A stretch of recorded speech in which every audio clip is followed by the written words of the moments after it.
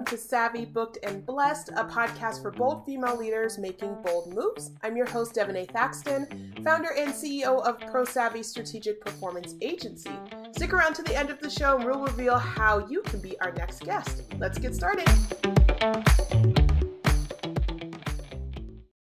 Welcome to Savvy, Booked, and Blessed. In this episode, we are joined by the daring life coach, speaker, author, and professional skydiver, Melanie Curtis. Melanie helps high performers find their personal form of bravery to live a bold and brave life of their own design.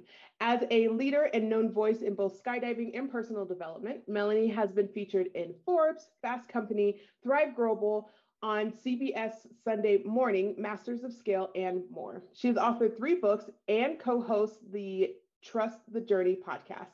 Melanie is the current executive director of the Women's Skydiving Network nonprofit, and with that, co-founded an all-female demonstration jump team named Highlight Pro Skydiving Team. Hi, Melanie. It's like, holy crap, how do I have time to do all that? I don't even know. I love it though. Okay, as someone who's never skydived, as someone who is terrible of heights, but also loves a thrill, tell me like why? Yeah, great question. Well, I mean, why for me is a bit different than the why for some other people, because skydiving was in my family, aviation was in my family. I grew up around it. Yeah. But to answer the question that will probably be more useful for your audience, skydiving has an interesting power to open the mind. And I say that because most people think there's no way I can do this. There's no way I can do this, whether it's I'm afraid of heights, whether it's I think I'm going to die, whether it's why on earth would anyone ever do that? That's stupid. All kinds of different resistant, limiting thoughts can be around something as polarizing as the idea of jumping out of an airplane, right? And so why I say that is that there's so many places and there's so much evidence and there's so many ways we can see where we're limiting ourselves. And so when we have this idea of there's no way I can jump out of a perfectly good airplane, and I can test that there's usually more to that. Oh, there's no way I can do that and live and not be seriously injured or like some catastrophic outcome, right? And so when we jump out of the airplane, we land and we've done it. It's a very powerful potential to shift someone's mindset about what's possible, which can sound really cliche, #life coach, anything's possible. But it's really more about getting intimately acquainted with this idea. Fear is not necessarily telling us the whole truth, right? So yeah, in a general sense, there's no way we can jump out of a perfectly good airplane and live if we don't understand the equipment, if we don't have the right people around us, if we aren't prepared, if we haven't learned about it, if we don't have the skills, if, all of these things. And so we just don't necessarily look at those things when the fear initially tries to block us. So getting better, more masterful, more skilled at navigating fear and the fear thoughts that try to get in our way. There's so much more that is possible in our lives, our careers, our relationships, everything. Right. Absolutely. And when you mentioned that you come from a family, aviation and all of those things. Did you start skydiving like super young? When was the first time that you did it? Yeah, I started skydiving when I was 18 years old. I could have jumped when I was 16 because my dad owned the drop zone. He was the pilot. Oh, cool. And I was exposed to, I sat through the first jump course many times over the course of my young life. So I was more than prepared, quote unquote, but I just wasn't ready. I was just genuinely too scared at the time. And then I sort of got sick of feeling that way. You know how that can happen when we're sort of a little bit scared of something, but we keep thinking about it, or maybe keep being exposed to something. And again, as an 18-year-old person, I didn't really know this was happening. The only reason I have these insights to share about my experience as a young person at 18 and my skydiving experience is because I've reflected on it years later. Sure. But what came from that is I again sort of got sick of feeling that way, sick of feeling nervous, anxious, and was like, oh, just all right, tomorrow I'm doing it because I kind of wanted to also, right? Right. So that day I sat through the first jump course with the intention to jump. So there was that different feeling in my body, right? There was this different activation where I was no longer thinking about it I was afraid, but I had this intention, this commitment of forward motion. Like I was actually going to do it on this day. Mm-hmm. And the energy, that the way that the fear sort of manifests in your body, at least for me, is different when we are then committed to actually taking the steps. And listen, I could have backed out at any moment, anytime. I could have been in the airplane about to exit and I could have said, no, I don't want to jump. I knew I could do that. Right. But still, there's this interesting thing that happens when our brain shifts and we're ready to actually do something and actually figure out the steps to get there. Because being reckless is not something I recommend, right? I'm not someone who's people will hire just so they can say F it and go and jump out of a proverbial or metaphorical airplane, right? I'm the person that someone will work with and teammate that will have so that they can start to figure out what are the manageable steps to getting toward this thing I think I want to do in a way that I can emotionally manage. Does that make sense? Yeah, absolutely. Absolutely. And yeah, there's the like, just do the leap of faith, but sometimes you land, not in skydiving, you land safely, but like, in life, right? You land in like a place you weren't supposed to be in. Yep. You had no business being in, or sometimes worse. And so if you're not doing the prep, and I totally see the comparison, the prep and planning beforehand, and then when you take that leap, it feels exhilarating and exciting. Oh, absolutely. Oh my God. When we disprove a limiting thought in our mind, it is like narcotic. Yeah. That's why some people get really addicted to skydiving as well, is that they have that experience of doing this big thing that they think they can't do. And there's more to it. Obviously there's a physiology. We physiologically designed as humans to assess threat and certainly heights. It's to protect us, to keep us safe. So that's a really good thing about our human evolution and our engagement with fear, because it does get us to hesitate, to think about what that preparation might need to be, and to back away from certain cliffs that we really do need to back away from. Right. So there's a lot of goodness in the sense of fear, but in the modern world, this catastrophic outcome that's in us evolutionarily programmed into us can keep us from a lot of things that we're not going to die doing. Right. Public speaking, writing a book, creating a podcast, being a public figure like you are in the way that you are. Yeah. That's the stuff that we want to look at. Asking for a promotion, there's so many different things. We're not going to die, right? But we feel like we are going to, if we go deep enough into that sensation. Yeah.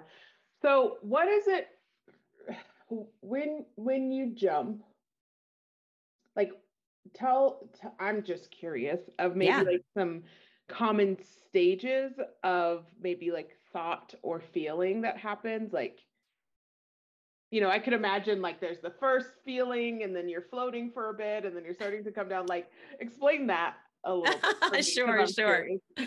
Yeah. Well, and again, my professional skydiving career underpins how I serve as a life coach, what I speak about as a keynote speaker and stuff like that, and a facilitator. I love the metaphor of skydiving is really powerful, which is why I use it. And it's also not that relatable in the sense that not many people do it. Right. But it is, like I described before, really visceral, really powerful. So if you think about it, once you leave an aircraft in flight, you can't get back into it. Like there is a point of no return. Yeah. Right. And so I love this concept. And I learned this early on in my life coaching career about throwing your hat over the fence, which is the same sort of idea, where if I throw my hat over the fence, I have to climb over the fence in order to get it back. Mm-hmm. There are points at our career and our personal development and our professional development and our creative pursuits where we will commit to something in a bigger way that forces certain action, right? And forces us to grow and evolve in order to get to where we're trying to go. Mm-hmm. And so that's something that in skydiving you experience very, very, very literally.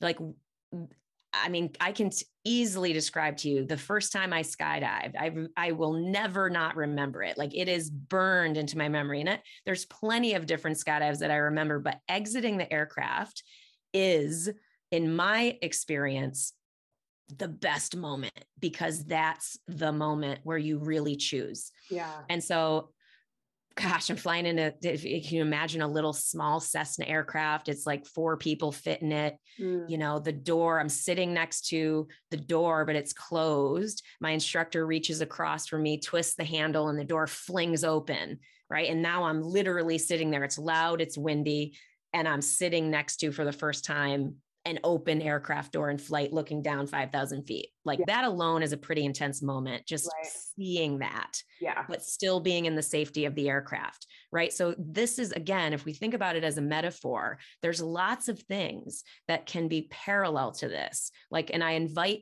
listeners to consider what those points are. So I'm sitting there looking out, and I've got my training. I know what to do next. So when my instructor cues me, I know that, okay, it's time for me to swing my legs out of the door. So I swing my legs out. My lower legs are kind of flapping in the wind. I reach out to hold on to the strut of the aircraft, which is basically the beam that supports the wing that connects to the lower part of the main fuselage of the aircraft and holds the wing up. Sure. So I reach out, I grab onto that. I sort of shimmy my butt toward the edge. My legs are, and I'm supposed to essentially jump out and hang on the strut, like kind of hop off.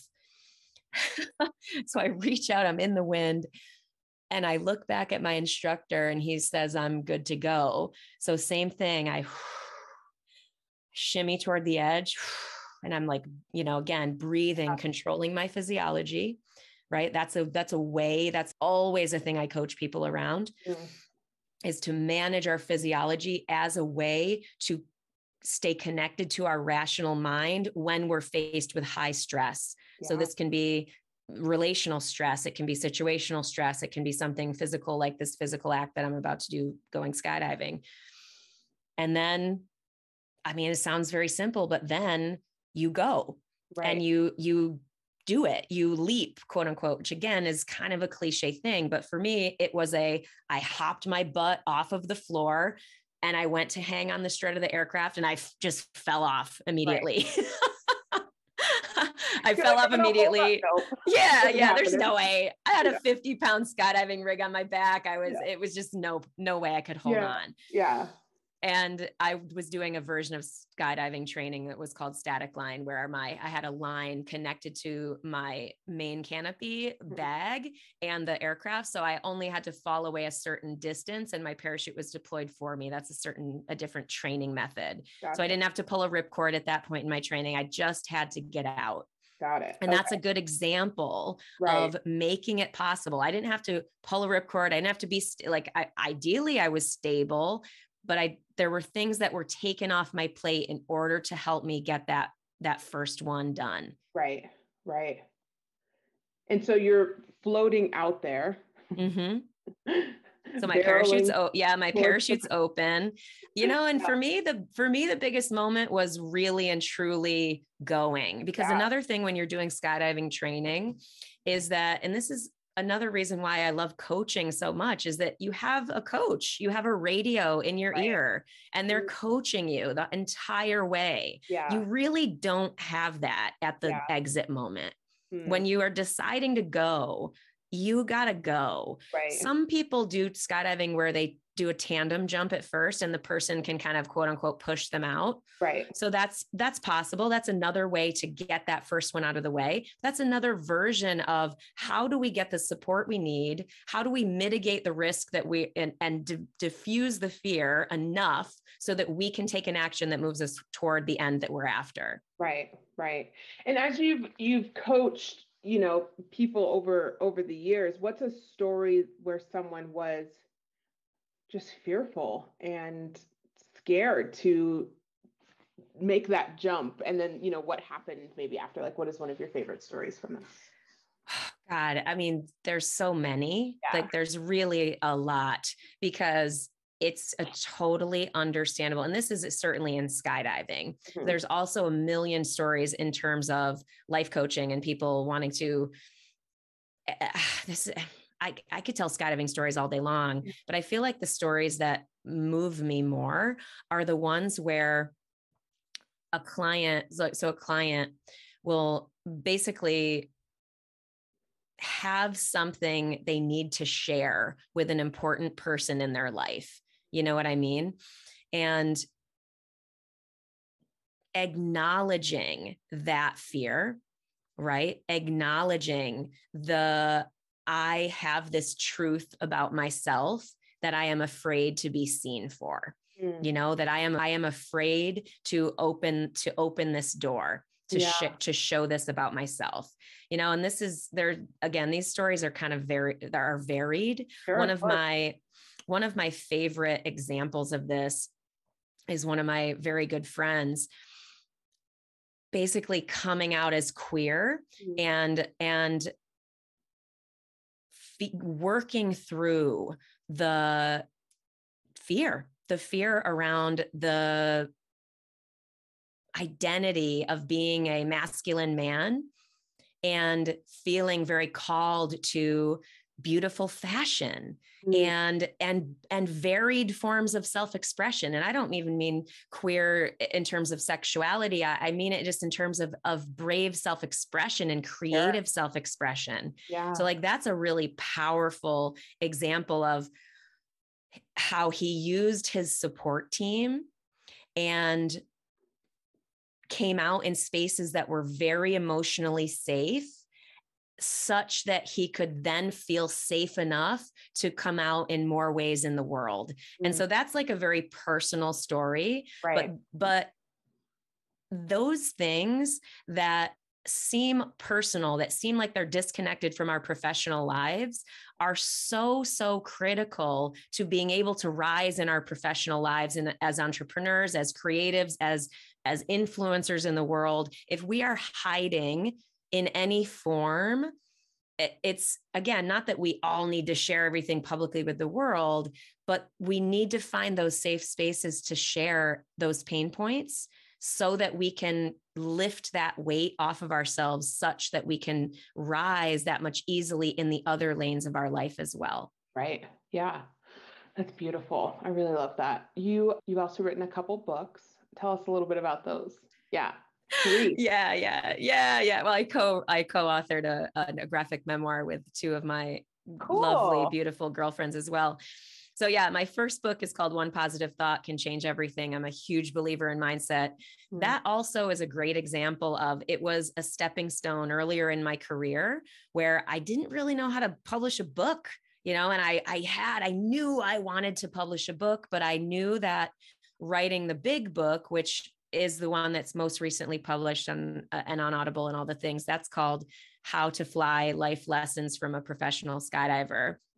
That's an anthology of, 10, 11 years of my life writing a column, a skydiving and life coaching column. And it's very consumable for non-skydivers as well, using, of course, skydiving metaphor, but telling more of my life story. But anyway, that seemed way too daunting. I just could not. It was like, oh my God, I was still struggling with perfectionism and still struggling. And what should I share and be seen about? I was still healing. The third book is that graphic memoir, it's called With Our Whole Broken Hearts. And that's where we really vulnerably share about my journey through divorce and that feeling, that healing journey, and the way that we rose from those sort of proverbial ashes. Yeah. So anyway, I could say a lot about each of these things, but I wasn't ready to share as much as I could. Like How to Fly wasn't ready, but Right. I was still wanting to learn how to put creative content into the world in this form. And so I used One Positive Thought to help me learn that. It's a quote book. It's sort of a journal. So it's this simple thing. There's a little bit of writing at the beginning where I write about mindset, my belief and my experience with mindset and its power, but it's not like the meat of my life, Right. So I had to build to get there. So yeah. And that's exactly what I'm taking is the steps that you took to get more and more personal, more and more deep, in sharing your story. And I also like that message that it doesn't have to be all in for it to still be, and I put this in quotes, successful. Yep. Because it was done with intention and it was purposeful, and you freaking did it. Thank you. Yes. That could just be enough that you did it, and felt. Yeah. Well, and that's the thing I absolutely aim to model. I really am super intentional about modeling being in my life and being in my work and my creative pursuits that matter to me a great deal. Like I would be deeply unfulfilled if I did not have my creative pursuits. Like I also like to make stupid, funny movies just because I love comedy and I love hilarity.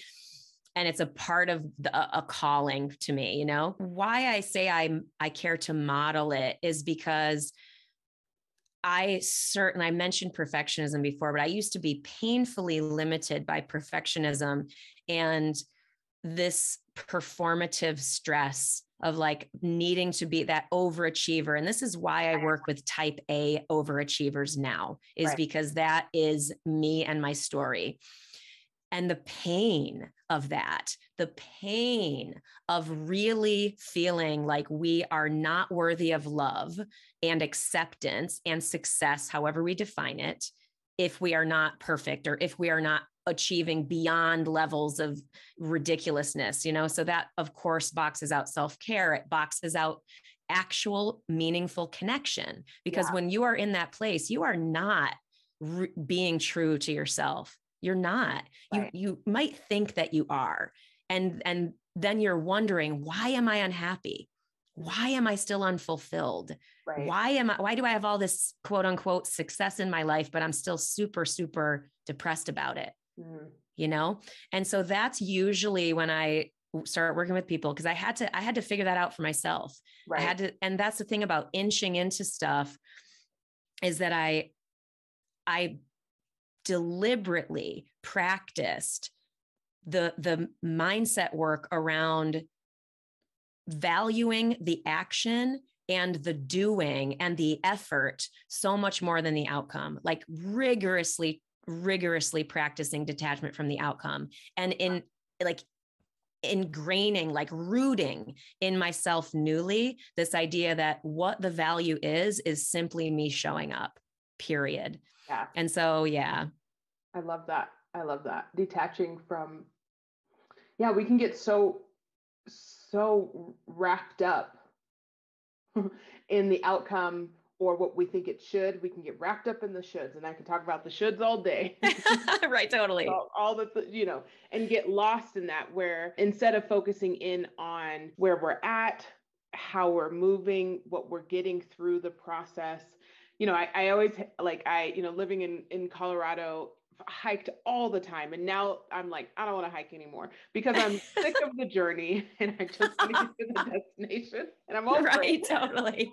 So like going back and forth of like, man, you have to, trudging through, you have to go through it to get to the top. And sometimes it's like, you just want to get there, but never once have I been disappointed, in what happened along the way. There's always like beautiful moments that happen. You you see beautiful animals, or you meet cool people, or, along the journey, and then you get to the destination, or you get to the finish line, or you land on the ground and you're just like, cool. All right, let's do it again. Oh yeah. Well, that's the Beautiful. thing. There's a lot to be said for celebration of the milestones that we reach. Right. I think that's really important. I also think there's a lot of evidence and science behind also having something to be working toward all the time.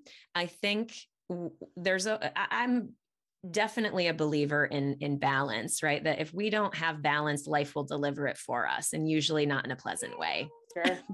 See, the dogs are like, that is what's up. But yeah, taking some time to celebrate. And, there's this really great Rumi quote where I might say it wrong, but it's something like this, where it's in between right and wrong, or doing or whatever, there's a field. Like, I'll meet you there. And so there's this idea of like allowing these open spaces in our lives, and certainly allowing the open spaces from the judgments that we bring to life in ourselves and other people and relationships and all that stuff. But after achieving something big, to me, it feels like that field before I've committed to the next thing that I want to do. And for me, it can feel uncomfortable. I'm much more practiced at working toward a goal. Right. I'm less comfortable in the space of calmly meditating, leaving space. Yes, I'm practiced at the celebrating, but I'm less practiced at waiting for the next inspiration to come and allowing space for that to percolate, but it's a valuable time. It's really important. Otherwise, we can end up going in directions that we're just using as a salve to that discomfort, right, versus being actually clear and intentional about where we're going next. Yeah, definitely. Ooh, so many good gems. Typically towards the end of the show, I always want to learn just a little bit more about you. So I'm going to ask you some speed questions, some fast questions, and you just give us the answer, whatever that is. I'm all about it. Let's do it. Okay, Melanie, how do you take care of yourself, mind, body, soul? I definitely meditate. Yeah. I used to be anti-meditator. I used to be like, it's one of the things I do, but I do a lot of things. I also go to the gym. I struggle to eat well sometimes. That is a lifelong battle, but I'm working on it. Sure. And learning. Yeah. But yeah, meditation is super important to me, and making sure I'm honoring when I am tired, that I allow myself to stop. Yeah. And rest. Absolutely. I love that. I won the lottery and I'm like, my girl Melanie needs to go on a trip. I'm going to take a friend and I'm going to give her 10 grand to spend however she wants. So where are you going? Who are you bringing? And how are you spending that money? Oh, I love it. It makes me think of Sarah Blakely, Spanx founder. Yeah, exactly. I love it. Yes. I love it. Oh gosh. So where am I going and who am I taking? Yep. And how are you spending the 10 grand? Oh my gosh. Well, so here's the thing. I already have a dream trip planned with my parents. This has been like a bucket list item, something I've really wanted to do. And I basically gave the tickets to my parents for Christmas and we're planning it. So that one's already in the works. We're going to go to Wales and Ireland and sort of trace our roots. So I'm thrilled about having that experience with my parents while they're still able. Right. But if you given that trip's already happening, I would probably do something with my two best friends or a handful of my best girlfriends, like maybe 5 or 6 of my best girlfriends, and go and do some kind of adventure. We would not go sit on the beach. We would go do something cool, like maybe zip line through the Amazon or something like that. Yeah. And then have this beautiful time where we're sharing and deeply connecting and enjoying beautiful food and nature. That's what we would do. I love that. Yeah. Okay. Tell us, last question, a book or a TV show that you are just unapologetically, shamelessly into right now. Well, I listen to so many Audible books. This is another reason why I'm like, my book has to be on Audible and it has to be read by me. So I'm thrilled that that's the reality, but I am voracious for continuing education on Audible. One of the books I highly recommend, there's so many I can recommend for business, is Principles by Ray Dalio. It's over a 16-hour listen. I've listened to it more than once. It's phenomenal. One of the core tenets of that book is meaningful relationships, meaningful work. Mm-hmm. And like that, if you as a business owner are like, I'm struggling to make decisions, at least for me, these are absolutely two of my hugest values. So if I'm in a struggle around decision-making, is it connected to a meaningful relationship? And is it connected to meaningful work? And that helps me figure out whether I'm going to say yes or no. But there's lots of other stuff. I feel like I could offer a million, but the body keeps the score is also really important in terms of trauma healing and getting to those deeper understandings of the body, its response, and how we can heal. I think that's also really important work. Awesome. Well, thank you so much, Melanie, for being on the show. Yes! I think I'm considering going skydiving. Maybe. Drop me a line, girl. Come on. When you're ready, let me know. I'm happy to help you. I will. Perfect. Well, thank you everyone for listening to the show, and we'll talk with you soon. Thanks.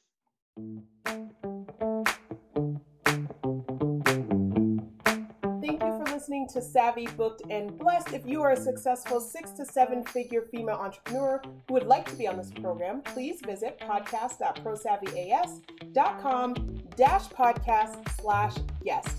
If you got something out of this interview, would you share this episode on social media? Just do a quick screenshot on your phone and text it to your friend or post it on the socials. If you know of someone that would be a great guest, go ahead and tag them in social media and let them know about the show, and include hashtag Savvy, Booked, and Blessed.